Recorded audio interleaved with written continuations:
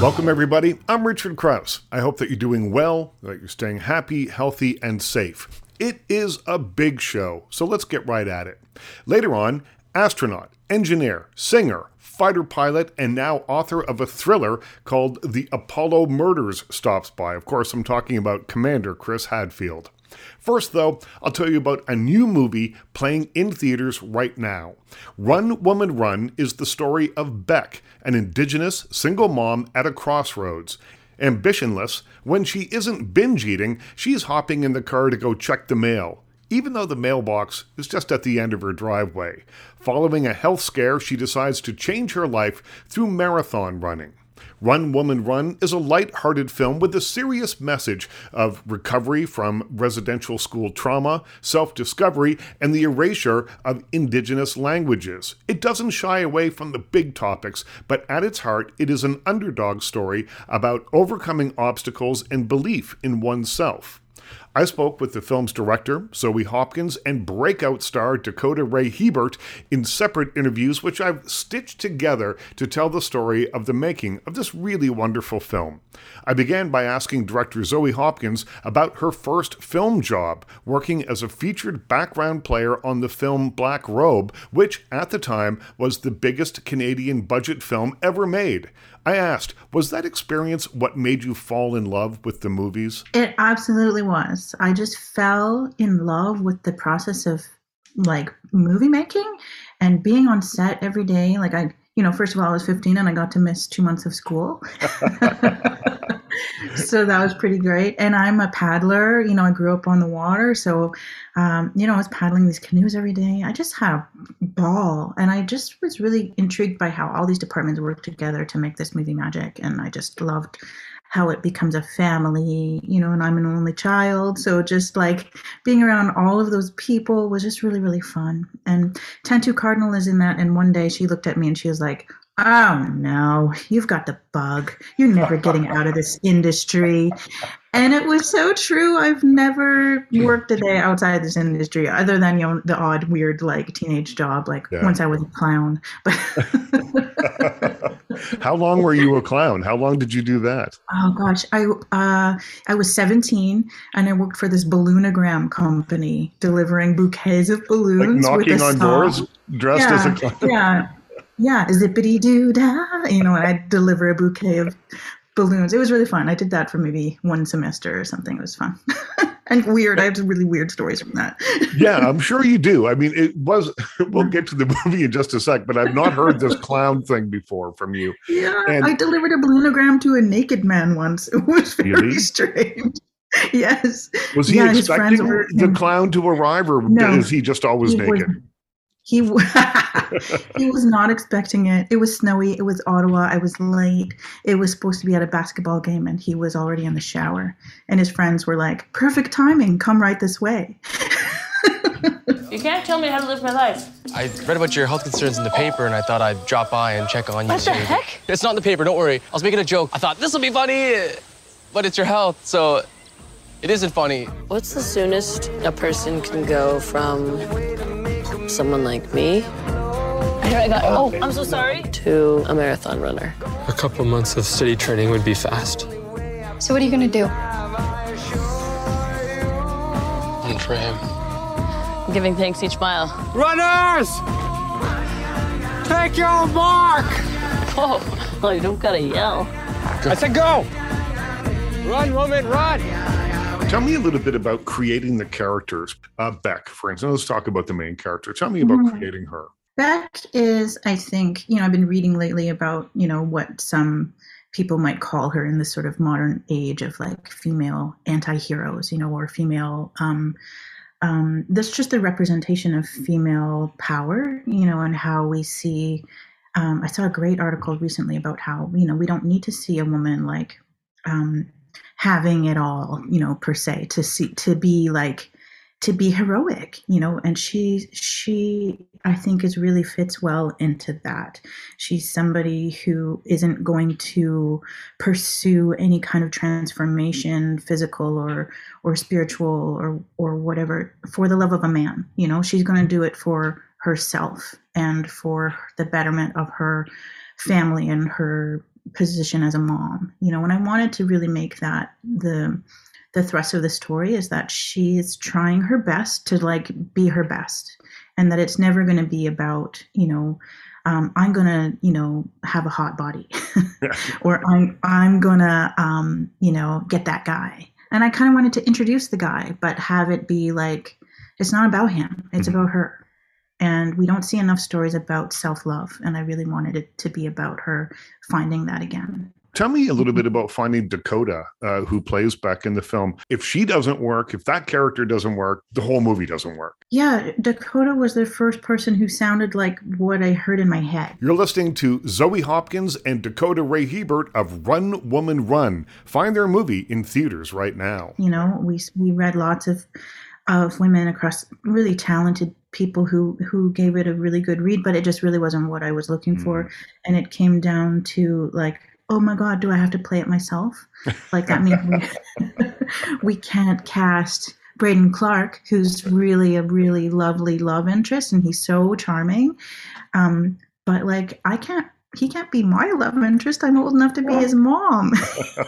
Maybe if you wore the clown suit from earlier. Yeah, maybe. So it was such a relief and a super huge pleasure to have found Dakota. And she was on our official list through the casting agent, but I ended up having to find her through Facebook and be like, hey, you want to audition for your film? I saw some of your stand-up on YouTube. And it was like coming down to like finding like, oh, just maybe we need a comedian. Maybe we need, and just like somebody who could understand that self-deprecating humor, and just like, and her first read was just like, yes, this is it. This is like, I don't know, like kind of slacker vibe, kind of just really into that self-deprecation, I think is really what I was looking for. And she just really nailed it. She's really a talent. I can't wait to see her career like super take off. I think of her as like a young Sandra Bullock. It was kind of not how you traditionally get a role, I think. I had just gotten this message on my Facebook page from this director who's casting for her movie, and was wondering if I'd like to audition, and I was like, absolutely. So I submitted an audition tape on like that Friday, and it was like the long weekend, I think, of September. And then that Tuesday, it was like, boom, you got the role. And my sweetheart and I were already on our way. We were planning on moving to Toronto, like September, 12th or 13th ish. Yeah. And that's when the rehearsals were starting for this movie. So we got this role, and I'm like, oh my God, like living like this like Cinderella dream come true of like moving to the big city to chase her dreams. And she lands a lead in a feature. Like it was like, this is unheard of. So it was really cool. It was a big whirlwind. Yeah. Well, it's your first lead in a film. So tell me a little bit about the kind of prep that you do and how you worked with Zoe. Before we started shooting, we had like a few days of rehearsals. And that was very, very much, I think, like really important, because I needed to have, that quick workshop, I think. Because acting for film, I was primarily a theater kid. And so I have more of a theater background than film. And so learning kind of just how to, we were able to talk through like some character stuff and script stuff. And then, and it was just nice having like the few days of rehearsals just to kind of like remind myself that the difference in theater and film is I don't have to project in film. I literally have a microphone attached to my chest. So I just have to talk like a person. So learning how to talk like a human while I'm acting, that was like a weird mind trip. But it was really fun. Like it was really good and eased a lot of my concerns and worries. I will say, like, I think it was the night before I was out to film. I'd watched like The Devil Wears Prada, and like Meryl Streep like whispers so much in that, like, who's this, and I was just like, oh, okay, she's just talking like how she would. So like, I would like to thank Meryl Streep for also coaching me in how to be an actor for film. But yeah, that's kind of how it went down. Well, and you say that you and the character Beck have a fair amount in common. How did you use your personal experience, and what were those in terms of creating the character? Yeah, so when I was 20, there was like a time when I think most people, when they move out of their parents' house or whatever, like, that was like 2 years of living on my own. So I just ate like crap in general. I think like my supper was Wendy's, my lunch was Doritos. Like that's kind of how I operated at that level. And at one point when I was 20, I like my chest pains were hurting more than usual. And it feels weird to say more than usual, but yeah, I was just like, oh, okay, maybe this is a thing. So I went into the doctors and they just essentially said that my iron stores, like they knew I was severely anemic because I was eating, you know, chipboard chicken and corn chips. So there's nothing of nutritional value. My iron stores were being leached out of my bone marrow. And so they're like, normally like this would be a cause for like a concern for cancer, but we just know you've been eating like garbage. And I was like, yeah, this is bad. So, and that's the reason, because of that, my heart was working overtime to get all like, you know, oxygen around my body because I just had crap blood. So it took a year of supplements and pills and checkups and tests before I was fine again. And that was like, yeah, it was 20 to 21. So after that, like, it really was like becoming more aware of my health and taking care of myself. I was on the road. I did lots of touring with theater. So I would bring prenatals with me just to make sure I was getting enough iron and supplements and stuff like that too. And like, there's just like lots of things that you have to kind of do to make sure you take care of yourself. So with this, it was almost like if I chose the path of like, whatever, it'll buff out. Like it was like seeing my future if I kept, you know, it kept up like the way my eating habits were. So it was kind of like, that's kind of how I think I may have like played it. Easily could have been my life too. You're listening to Run Woman Run, director Zoe Hopkins and star Dakota Ray Hebert on The Richard Crouse Show. You mentioned family, how when you're on a film set, you have this sense of family. You're working very intensely together. There's a lot of people coming together. And from what I've seen and read about the production of Run Woman Run, that kind of holds true here. You made it in Six Nations, where you live. So that must have created or helped create this sense of community a little bit for you going in. But what was it like to film where you live? Sure. This is the second time I've made a film. I'm in one of my home communities. Like my first film, Kayak to Klimtu, I shot all along the coast, but part of it was in Bella Bella, which is where my mom lives, where I was born and whatnot. So I have tons of family there. And I think that if you make a film, you know, where you live, there's like all these priceless resources. Like you can call up a cousin and be like, can I borrow your car like right now for my movie? And like, can you come be in this scene? When? Right now? You know? And my family catered it for us. So we literally ate home food every day. And it's something else when you bring a crew who are used to doing a lot of commercial work and whatnot to do something that's really heartfelt and at home and like literally in someone's home. It's a different feeling than just being on a sort of anonymous movie set. Right. You know, they're meeting my dad and they're meeting my stepmom and they're meeting, you know, so it's like my dad is dropping off our crafty, you know, that kind of thing. It's really, it's totally a different vibe. And I don't know if I would change it, except for, you know, maybe everybody could get paid a little more money. That'd be great. Right. Yeah. That's next time. We'll still shoot there. Just, you know, bigger paychecks next time. Exactly. And there are things that are in the film that were inspired by where you live. So the meat raffle, for instance. So perhaps describe for people who don't know what that is, what happens in the film surrounding the meat raffle, and then just talk a little bit about how being there influenced some of the decisions perhaps that you would make in terms of the story. Yeah, sure. Like, so I didn't grow up in Six Nations. I grew up mostly in Ottawa and Vancouver, but after I've lived here now 12 years, I think. And when I first moved back here, however you want to call that, it is a homecoming, even though I never lived here. My dad lives here. So I went with a friend to a gig, and that was Derek Miller. And he was playing his gig at this meat draw. And I was like, what the heck's meat draw? And it was this most awesome thing where they raffle off meat with these like sticks that are actually like painted, you know, those sticks you use to stir your paint with from Home Depot. Yeah.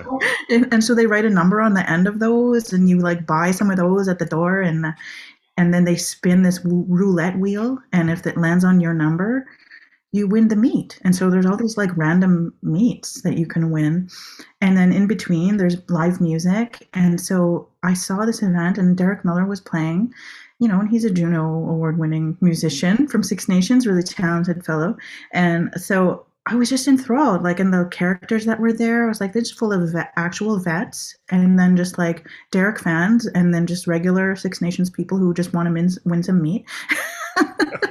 And it was so awesome. And like, you don't get to see this kind of thing in like the city. So I just knew that I wanted to put it in a movie one day. And then it ended up in this movie. And it's almost exactly like how it is in real life. I loved it because it was like total community affair. And that is something that like I super love. I have like this dream of shooting something in Meadow Lake, Saskatchewan, which is my hometown, and bringing, like a film set there, and having, the community members be in the background too, or be characters as well. I do romanticize that, fantasize about that. I think that'd be super fun to do. And so seeing this happen in real time with Zoe's community and Zoe's family, it was really fun to be a part of. And I also I love Six Nations. That was a stop that I toured through a couple times. And there is just something about that place that I really do love. It has a piece of my heart forever too. So it was nice to be there for like a month. That was really sweet. You're listening to Zoe Hopkins and Dakota Ray Hebert on The Richard Krause Show. Their film, Run, Woman, Run, is in theaters now. And you're from a small town, 5,000 people in the town that you grew up in. It's fairly small. And you must have known about the eccentricities of a small town. I grew up in a very small town, about 1,000 people. And so small towns are weird. They're just weird because there's not a lot of people in them, and you get used to doing certain things. You walk up to the drive-in to get your coffee, all that kind of thing. So I guess it wasn't that much of a stretch for you to adopt the meat raffle and all the small town eccentricities that are in this film, and really create this beautiful world that the characters get to inhabit. Like it definitely, like the meat raffle thing, that was like really interesting. I wish that there was more meat raffles where I live. Like we're based in Saskatoon now. It'd be fun to throw one of those together, just because it is so like, what? Yeah. But it's lots of fun. But growing up for me, my cousins would have like a pie auction. But you would move a decimal point, so you'd bid $100, but really it's 10. And it was so much fun watching outsiders be like, why is this pie going for $270? Like it was, and we're all like, this is like my redneck side of my family too. Right. So everyone's like, wait, what? Like it was. So that's kind of like, I think that's kind of similar things where people would just be like kind of taken aback. And so like that's, I think like all that stuff is really fun for just for Six Nations and other communities who have stuff like that to relate to and like see the representation, but also for outsiders to be like, wow, that's kind of we should do that. So and we got to show it to the community the other day at a community screening. We had it in Brantford at the Sanderson Center, and I think about like 700 people came. It was such a great turnout of local people, and just hearing their cheers and their response made that feeling of like, okay, I represented the community in a way that made them happy, and they saw the first big shot of the community where you could see the water tower, it's a big drone shot where you can see as much as possible. And they cheered, and I was just like, oh my gosh. And they cheered at the walk-up coffee place, Lone Wolf it's called. And they cheered it every time we saw a new location, because, you don't get to see your little town, your little community on the big screen very often. And when you do, like, it's a good feeling to feel represented, Well, representation is important. Seeing not only where you live, but people who have a similar background and similar experience to you on film is so important. It really is. It's nice to see, the world getting a chance to hear and watch some of our stories and engage with some of our really amazing talents. And I'm excited that this movie's coming out at this time. It just feels like there's a door been opened, and that this movie can come out in the Cineplex. That's just thrilling to me. What do you hope people take away from Run, Woman, Run? I hope they take away, well, just, being cautious or being more aware of their health and well-being. After that movie, like I harass my family members and friends about the last time they've gone for their physicals and checkups, because that's really important. And so I think even that is important. I do think, there's a lot of disconnect, or at least like I find that it's easy for people to feel disconnected from their home communities or their upbringing as well. And I don't just mean that for Indigenous people or BIPOC people, but I find that a lot of, my white friends or family members maybe don't feel necessarily connected to their background. There's a lot of talk about like what culture is and that they don't think they have culture. And that's why there's a lot of culture vultures out there. But I think that also because they fail to see that, like I've got on my white side of my family, it's a French background, so I'd love to learn more about, like, I know the language or I know, that the pieces of it, but I don't know necessarily like how my family came here to Montreal, to Quebec and stuff. So learning more about your culture and background is an important part of your identity. And so I hope that this encourages people to pursue that. You've been listening to Run, Woman, Run director Zoe Hopkins and star Dakota Ray Hebert. The film is really wonderful. It's playing in a theater near you, and if it's not there right now, just wait for it. It's going to be coming across the country to everyone. Check out my review at ctvnews.ca or richardcrouse.ca.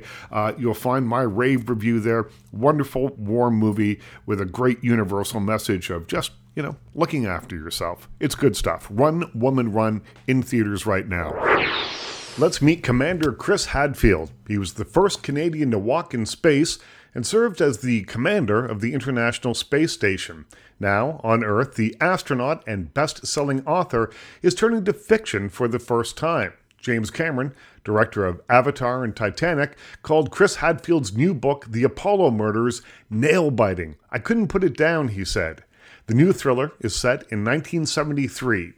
In this alternative history, the Cold War is still burning hot and is now being projected into space, with the Soviets building an orbiting spy station while looking to mine the moon for precious radioactive minerals. With Apollo 18, now remember, the real Apollo missions ended at 17, the U.S. is out to frustrate those plans. It may be that the Soviets are one step ahead, though, as they already have someone inside the Apollo program. Hadfield is also the author of a memoir, An Astronaut's Guide to Life on Earth, the children's book The Darkest Dark, which was illustrated by the Fan Brothers, and the photo book You Are Here, Around the World in 92 Minutes. Commander Chris Hadfield joins me via Zoom from Las Vegas to talk about his new book, The Apollo Murders. Is it true that the title of The Apollo Murders came first as an idea from your publisher? Yeah, back many years ago, one of the great science fiction authors, Ray Bradbury, he wrote a book called The Martian Chronicles. Mm-hmm. And when his family was going to re-release the book about 5 or 6 years ago, I can't remember, through the Folio Society, they came to me to write a whole new introduction to the Martian Chronicles. And so I really researched it and thought about it at the time and very carefully wrote quite an extensive introduction to it. And on the basis of that, my British publisher got somehow the idea that I could write a thriller fiction book.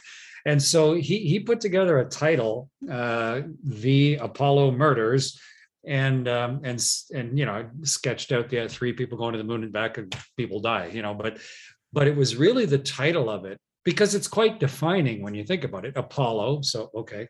That's the time period, late 60s, early 70s, and murders with an S on the end. So I got to kill at least 2 people. So it's like, how am I going to do that? That's really intriguing. And, but I never really thought I had the skills or the time to write fiction. But I started digging into it. I did some training, background reading. I read Stephen King's book on writing and did some other stuff and studied some of the really great thriller fiction writers, and then just got busy and got at it, did a huge amount of research. And amazingly enough, those 3 words over about a 3-year period turned into this book. Stephen King's book on writing is such an indispensable guide for anybody who either wants to start writing fiction or has been writing for a while and just needs to have a refresher. It is an absolutely fantastic book. Yeah, it's autobiographical, really. And it's, one of the best parts in it, Richard, was Stephen King had one of his raw manuscripts as part of this book where he'd just written it before it had been edited. Mm-hmm. And it was terrible. I was so heartened by that. Like, okay, Stephen King, when he just sits down and scribbles a bunch of stuff down, it's not always brilliant. It's not always Salem's Lot or something. You know, sometimes it's just, you know, the outpouring of his ideas, but it needs a lot of cleanup afterwards. And that was very confidence building for me, in that if Stephen King writes badly, but then gets it cleaned up and turned, then shoot, okay. So let's not be too judgmental. Well, I think one of the things that manuscript in that book said to me and really taught me and has stayed with me throughout my writing career is that the art of writing is in the rewriting. And that, to me, once you get that in your head, and you know that you're going to live with this for a little while, that you just don't write it out and it's perfect on the first pass, changes everything for you. How on earth did Churchill dictate his books? Like, how organized could his thinking have been that he could dictate his books in their final form? I don't know how he did that, but that sure isn't how I wrote the Apollo Murders. You are listening to my interview with Commander Chris Hadfield, author of The Apollo Murders, available wherever fine books are sold. You've referred to this book as a thriller. It's a murder mystery.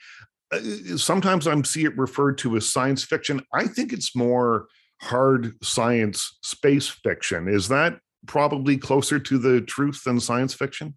I think it's even closer to hard science space fact.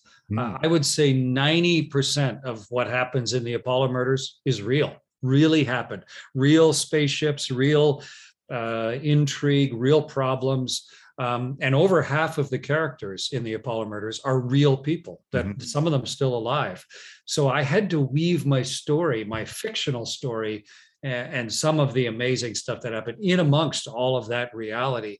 And I think that makes the book better. Like, it makes it more interesting to write, and I think more interesting to read, because I even had to stick a section in the end, my author's note, to let people know, hey, this is real and this is real. And all these things really happen, just because it was such a compelling time and intriguing time in space exploration. You're listening to my interview with Commander Chris Hadfield. He's the author of The Apollo Murders, which is available now wherever you buy fine books. Well, some of the things that really grabbed me were the descriptions of what happens when you fire a bullet in space, things like that. Did you have to research that, or is this because of your lengthy career and your intimate knowledge of being in space?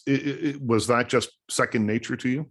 Well, the third time that I flew in space, I had a pistol with me, a special Russian pistol. It actually a 3-barreled pistol, 2 with shot and 1 with a rifle. And it's just, it sounds nefarious, but really it's in your survival kit, like right, with a saw and fish hooks and stuff, just in case you landed somewhere in the wilds of the earth, and it could be a day or two before they could rescue you. Right.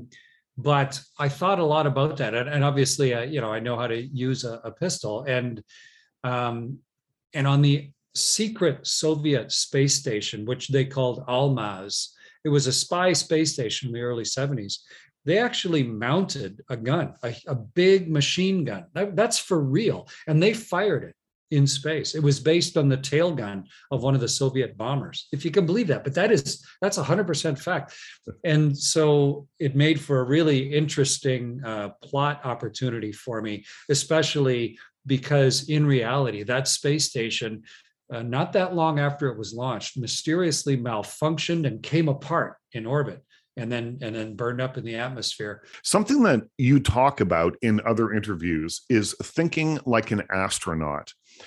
You're an engineer. Clearly, you have to have a certain mindset when you're going to be in space for as long as you've been. Does that apply to writing as well? Did you approach the job of writing in the extremely organized way that you would have to as you would a space flight? I think it's kind of, it's not like I had a job as an astronaut for a little while. Mm-hmm. Like, it's who I am.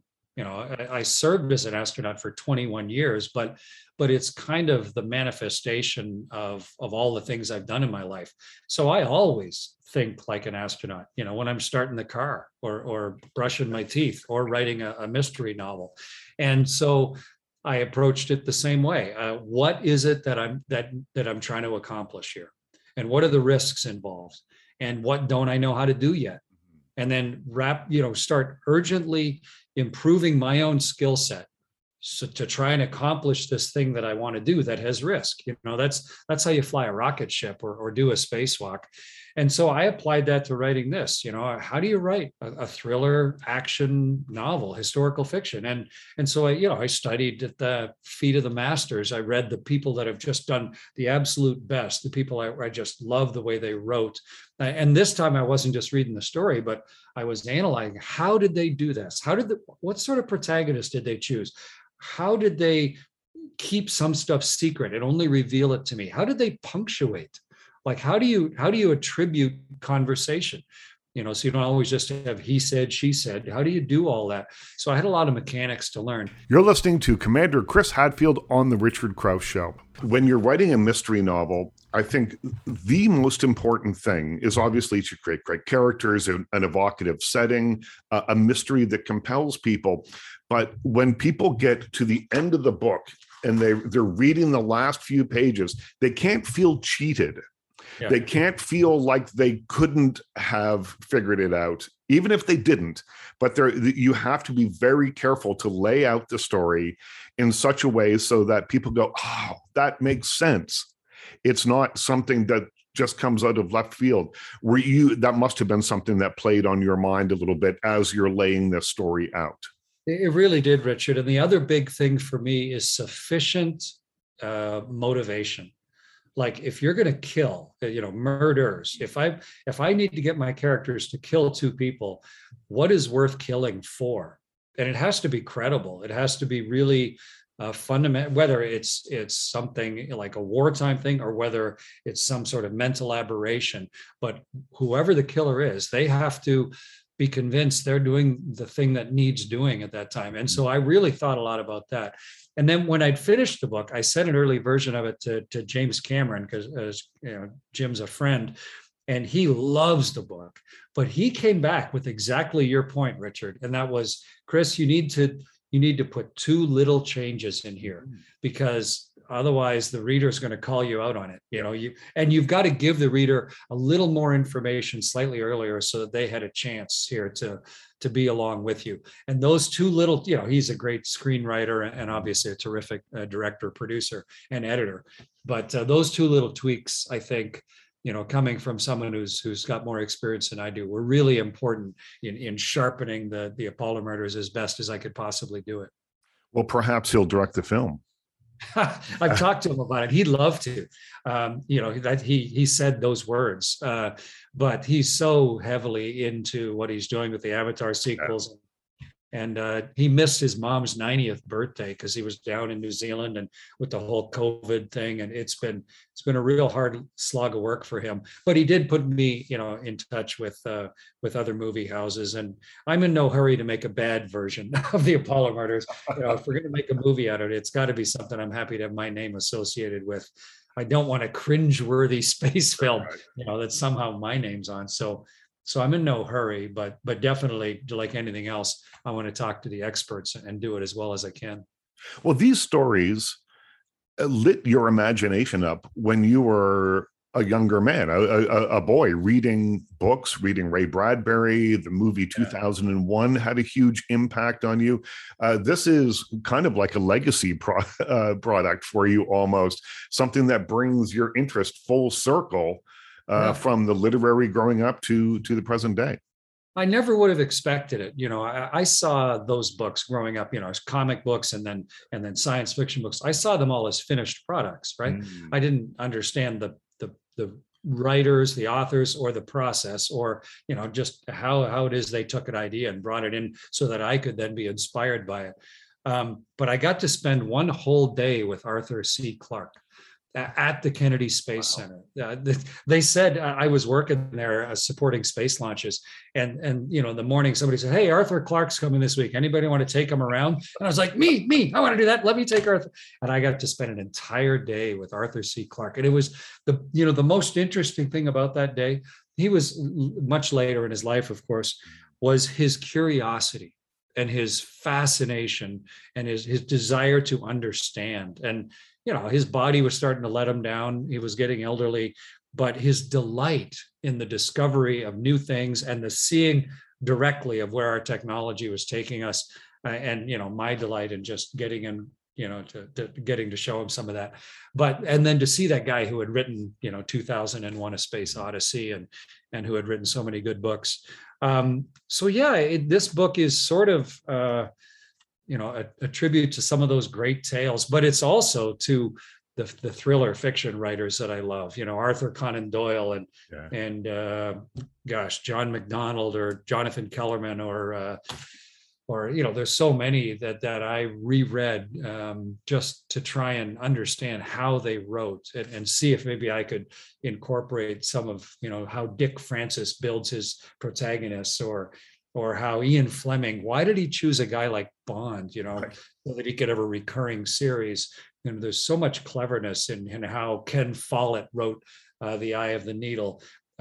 So for me, it's not just to the science fiction, but it's to the whole genre. You're listening to my interview with Commander Chris Hadfield, author of The Apollo Murders, available now wherever you buy fine books. Well, I have read that Frederick Forsyth, who wrote The Day of the Jackal, also loves your book. That must be a bit of a mind blower. Isn't that amazing? I mean, I gave myself homework. One of the master, thriller fiction books that I assigned myself as homework was The Day of the Jackal, because that keeps the secret to the end, and you don't know if it's it's be successful or not. It gets way into the mind of the jackal himself, the assassin, and so I read that. And then somehow Frederick Forsyth gets a copy of The Apollo Murders and loves it. And so he was so kind to write on the back, he said, not to be missed. Yeah. Even in fiction, there's authenticity. Either it's there or it is not. And he just loves The Apollo Murders. And I just, in my wildest dreams, I wouldn't think that Frederick Forsyth would be endorsing my first thriller fiction novel, but there it is in white and black and red. Do you think that you share that same quality with Arthur C. Clarke? You're always looking at the next thing. My wife and I have always sort of conducted life that way. And it goes, right back to when I was a kid. Mm-hmm. A lot of kids said, wow, it'd be cool to be an astronaut. But I actually looked at it and said, okay, it wouldn't just be cool to be an astronaut, but I'm going to be an astronaut. So how do you do that? And what changes do I need to start making now in order to enable that to happen in my life? And I'm still just as curious and excited about all the stuff that I haven't had a chance to do yet. And so just, 10 years back, I set the goal was, can I write a book? And that became The Astronaut's Guide to Life on Earth. Little kids get afraid, and maybe I could write a useful book for little kids on how there's a difference between fear and danger. And that became The Darkest Dark. But then this great challenge of trying to tell the space story, but in a really sort of palpable way where you can get way involved in it. So you come away from the story feeling sort of breathlessly part of going to the moon and back. From my point of view, it's one more way to share the incredible experiences that I've had, but it's also just my own continuum of what's a cool challenge I'd love to try and do, and then see if I have any of the skills. And there's lots of stuff I can't do, but the stuff that I can do, what great fun in discovering that within myself and then pushing it to my own limits. That was Commander Chris Hadfield. Find his book, The Apollo Murders, wherever you buy fine books. A big thanks to Chris Hadfield. Also a big thanks to Zoe Hopkins and Dakota Ray Hebert. Find Run Woman Run in a theater near you. Of course, my biggest thanks, as always, goes to you for listening. I'm Richard Krause. Stay happy, stay healthy, stay safe, stay weird, and we'll talk again soon.